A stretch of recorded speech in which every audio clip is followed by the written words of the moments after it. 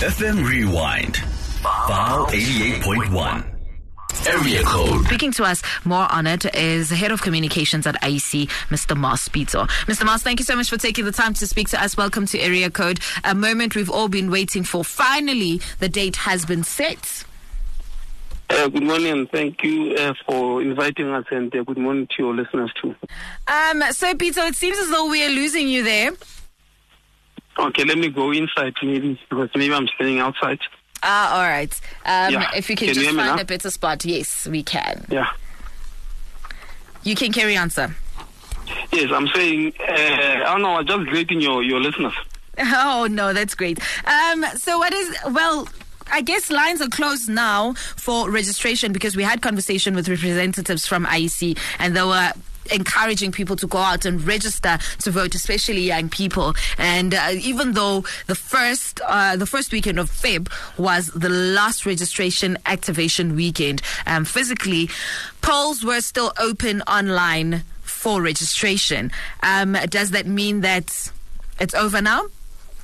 No, we're still registering people until that date is proclaimed by a government gazette. So people can still go online and register, but also people can visit our offices and still register. Currently, the IC is in a number of institutions, at universities, at TVET colleges, at private institutions, like Investec, who are on the ground right now, registering people up until the date of the election has been proclaimed. Registration goes on.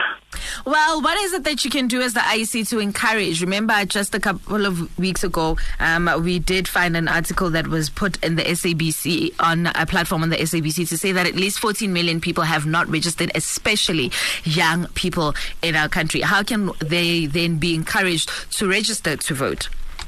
In fact, hence I'm saying we're on the ground right now in institutions of higher learning.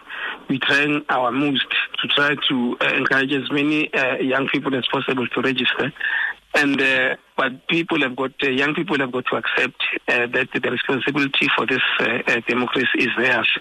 It's not anybody else. It's in their hands. They've got to make sure that they nurture this democracy, so that in years to come they are able to enjoy what the forebearers had fought for, to ensure that they are respected, they are taken as human beings, and they are treated equally like everybody else. And all of the things that we take for granted, that you see people coming to this country for, those people were lost once democracy was lost. And the democracy was lost when people stopped participating in democracy, particularly in elections. So it's very imperative that people participate in elections to ensure that this democracy that we have is nurtured and never fails.